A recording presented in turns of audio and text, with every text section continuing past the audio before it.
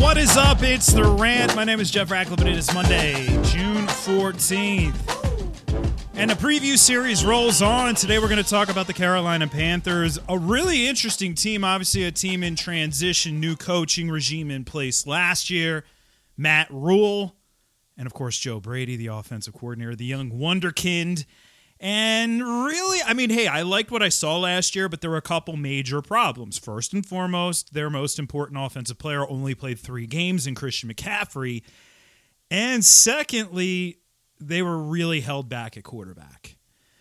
Now, will they be held back at quarterback this year? That remains to be seen, but Teddy Bridgewater obviously is out. He's in Denver. We'll talk about that in a few shows here.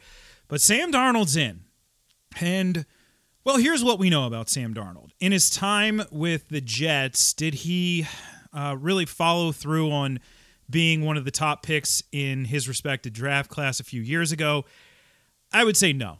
I don't think anybody out there would argue that he has justified that yet. He did have that brief stretch over the final several games of his rookie season where he looked pretty good, but otherwise he's been lackluster at best. Now, a couple qualifiers. First and foremost, he was with the Jets. So sorry, Jets fans. But we know it was a mess under Adam Gase. We also know he's quite young. You know, in fact, Joe Brady did remark that was one of the appealing things of Darnold. It's not like you're trading for a guy in his 30s. You're trading for a guy who is he's not even 25 yet, and he already has 3 years in the NFL. So there's a wealth of experience there. Now, granted, the play wasn't amazing by any means, but there's a wealth of experience there that you simply wouldn't get had you, say, drafted a rookie, in the first round this year. Which, in theory, they could have ultimately ended up with Justin Fields or Mac Jones for that matter. But we don't know what Darnold can be. And I don't want to write him off, but I also don't want to predict that he's going to completely revitalize his career. I think Darnold's one of those guys that in a superflex or a 2-quarterback league, I wouldn't hate as my number 3. My number 3 in those formats, if I'm going after, my approach, and if you're new to my approach to Jeff Ratcliffe as a whole, yes, I just called myself freaking Jeff Ratcliffe. Yes, I'm a ding-dong, or to the rant, or to any of the stuff that I do. My approach is pretty simple. My 2 quarterbacks that I'm going to be starting most weeks, I want high floor, but not necessarily high ceiling guys. And I'm going to wait until about 10 quarterbacks have been drafted to draft my quarterbacks. However, with my 3rd quarterback, I wait until at least 24 quarterbacks are off the board, and I want to shoot for a ceiling. Now, Darnold, I have ranked at 27. Could he outplay 27? Absolutely. Could he finish at 27, 28, 29? Absolutely. So I am balancing out the fact that he doesn't exactly have the highest floor with the fact that he could have a high ceiling, especially in this offense. And, let's not beat around the bush. They have Christian McCaffrey. You have a guy who is a modern-day Marshall Faulk, a guy who can carry the ball 250-plus times and catch the ball 100-plus times.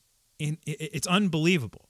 Now, we also know, though, you have a guy in Christian McCaffrey who in 2019 barely came off the field and then was hurt twice, fairly significantly both times, in 2020. Right? He comes storming out of the gate. He was awesome. Week 1, week 2, awesome. Hurt. Then comes back, awesome. Hurt in the same game. So that's the one concern, but I will say that I don't ever want to play the injury-prone game. I don't want to play the injury predictor game. I don't want to go out there and say, okay, well, he was banged up a bunch last year, therefore I'm going to overthink this and not take him first overall. He is the number 1 overall fantasy option because he's a true, complete NFL running back who checks every box with the exception of he's not as big as Derrick Henry. But then again, who is it? Who is as big as Derrick Henry? Regardless, checks every darn box. He's amazing. And hopefully the selection of Chuba Hubbard means that he doesn't have to be out there 97% of the snaps. He's still going to be out there a whole freaking lot. It's going to be like 80%, which is still more than most running backs, 85%. But Chuba Hubbard hopefully helps the cause a little bit because Mike Davis is obviously out of the mix. We talked about him on the Atlanta preview, so if you want to go back and listen to that, you can hear my thoughts there. Beyond Chuba Hubbard, they don't really have much. Reggie Bonnafon's still on this roster. They did bring in Trenton Cannon. They have Rodney Smith, but really it comes down to Chuba Hubbard is really well positioned as the cuff here. And by the way, last year we saw how valuable Christian McCaffrey's handcuff can be. Mike Davis is not an outstanding player. He's not. He's a guy who doesn't even average 4 yards a carry over the course of his career. But there were good chunks of time where he was a legit RB1 in that offense because of the role. And Chuba Hubbard, I mean, Chuba's got some juice to him, man. There was an outside shot. I thought he had a chance at being, dark horse starter somewhere. Depth chart tells you everything, though. Like, you're drafted on this depth chart, you're going to be the backup. But he's got some juice. So there is some value to Chuba Hubbard this year. I've said it many times. I don't particularly love handcuffing in drafts because invariably what most of the time happens is you end up dropping said handcuff in like week 4 or week 5. The time of the year where handcuffs are often most valuable is down the stretch. I realize players can get hurt at any point, but maybe, just maybe, this is an exception where if you aren't entirely comfortable with Christian McCaffrey, based on last year, that you do cuff him up. You do make sure you grab Chuba Hubbard. Otherwise, McCaffrey's the number one guy. Chuba Hubbard projects out at 65th, but he's got more implied value than actual value because of his handcuff potential. Anyway, let's talk about the wide receivers, but before I get into that, I'm going to do a quick break.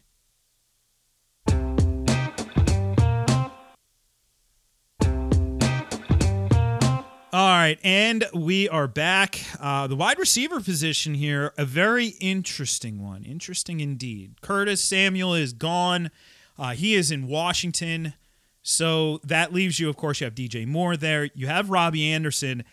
And I think they got a steal with Terrace Marshall in the second round. They also brought in David Moore, like a really quality depth player in the NFL. Not a guy for fantasy purposes, but all around there's some decent weapons here for Sam Darnold. If I had to choose one, it is definitely DJ Moore. DJ Moore is one of those players who I feel like he's ranked higher than he projects out. And I get why that is. So he's projecting out at 20 for me. And I've seen him, by some of my fellow rankers in the industry as high as like 13, 14. I think mid-teens is fair for him, 16, 17, something like that. And the reason for that, I've talked about this many times when it comes to projections. Projections are averages. You take a wide set of expected outcomes, you average them out, that's the projection. So say we simulate this season 10,000 times. That's the projection. Now, there are certain players out there who are going to be much closer to the midpoint, in each of those simulations than others. DJ Moore is others. He's not going to be close to the midpoint because his ceiling is very, very high. So what I will do is the projection is the starting spot. The ranking is the end point. The projection informs where things will go. And in a lot of instances, the projection is pretty darn good, and I don't change it.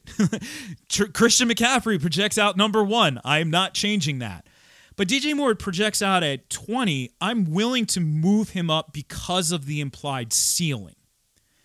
Now, again, it is a little bit volatile there. There's more volatility with a player like him, but I'm willing to move him up in my rankings as a result. So to me, rankings are always better than projections. Projections, again, there's a use to them. They're averages, and they can give you a really good baseline. But rankings are it's more of an art form to rankings when you're moving things around based on your subjective take. There's subjectivity to rankings. There is in some ways to projections as well, but I digress. DJ Moore, the better of the two options. I like Robbie Anderson, shout out Temple University, but I think that with Anderson, the ceiling is not as high. I think Anderson could lead this team in catches too, by the way. I actually project him with 83 catches, 73 for Moore. But I do think we're going to see a little bit more of, Moore has the yak ability. He can be targeted all around the field. Anderson used to be more of a downfield guy, so that could resurface here. But as of now, I think he'll be a little bit short, more of the intermediate guy like he was being used last year. Now, Marshall is the wild card because I don't think David Moore ultimately sticks as the number 3. He may open the season as the number 3, but Marshall's the wild card. Marshall has Kenny Golladay to his game. He's like Kenny Golladay and Justin Jefferson in some ways, which is like they're not exactly the same player, but he's got that game-breaking speed like Justin Jefferson. He can play big like Kenny Golladay. Maybe he doesn't always play to his size, but Marshall can be special. And then Marshall also has the added bonus of having played with Joe Brady, under Joe Brady, not with him, under Joe Brady at LSU. They made a power move to take him. As the story goes, I don't know if you've heard this story, but Marshall was a player who could have possibly been coveted by another team in their division, the New Orleans Saints. So they took him before the Saints could. They got a little birdie told him that the Saints were interested in Marshall, so they grab him. Right now, here's how it projects out, though. I have Moore at 20. Like I said, I'm going to move him up just a tick in rankings. Robbie Anderson at 28. I think that's fair. I think he could be a wide receiver 3-ish type guy. And then Marshall comes in at 73. So Marshall he's really much on the absolute edge of being draftable in regular 12-team redraft leagues. I like him for Dynasty a lot. There's a lot of appeal there because Anderson is coming down the stretch here, and I don't think he's going to be on this team for the long haul. When this contract's up, I think he going, right? So it's Marshall and Moore. That's a pretty interesting little combo there with those two. But Marshall may take some time to ramp up this year. He doesn't have a Justin Jefferson-like impact in his rookie season. The LSU wideout this year, who's most likely to do that, plays for the Bengals, which, of course, we'll be talking about the Bengals here very soon. In fact, that is 2 episodes away from now. So the way or 3 episodes, that is, or 2 episodes. I lie. So the way we're going to do this now is we're going to start ripping through these because I realize fantasy draft season is coming up quickly. So tomorrow on the podcast, I'm going to go right into the Chicago Bears, and then we'll just roll from there. Before I get to that, though, let me just tell you that the tight end situation here is almost non-existent. As much as we might want Ian Thomas to be something, I don't think it's going to happen. The team did draft Tommy Tremble, who's more of a blocking tight end. And they brought in Dan Arnold. Dan Arnold's like sneaky underrated athletic, but I just don't know if there's enough juice there for fantasy purposes. He projects out number 40 among tight ends. I really think, especially when you have a running back who's going to eat up over 100 targets, then you have 2 wideouts who go well up over 100 targets, there's not enough meat on the bone to sustain anything consistent at tight end. So not much there. So Sam Darnold, a deep tight end, a guy who I'm going to target in superflex into quarterback leagues. Christian McCaffrey, a rock star. DJ Moore, ceiling higher than the projections might suggest. And Robbie Anderson, a quality wide receiver 3. We'll keep our eye on Terrace Marshall Jr. There you have it. The Carolina Panthers. Up next is the Chicago Bears. So we will talk about Justin Fields. Very interesting, man. David Montgomery, can he keep it up? All of that fun stuff. Remember, you can follow along with me at Jeff Ratcliffe on Twitter, at Jeff Ratcliffe on Instagram, and make sure you're checking out all the other podcasts from the Sawdust Podcast Network. And don't forget, you can also check out my content over at ftnfantasy.com. All right, that's going to do it for me. I'll catch you on the flip side for another edition of the pod. I'm Jeff Ratcliffe, and I'm out of here.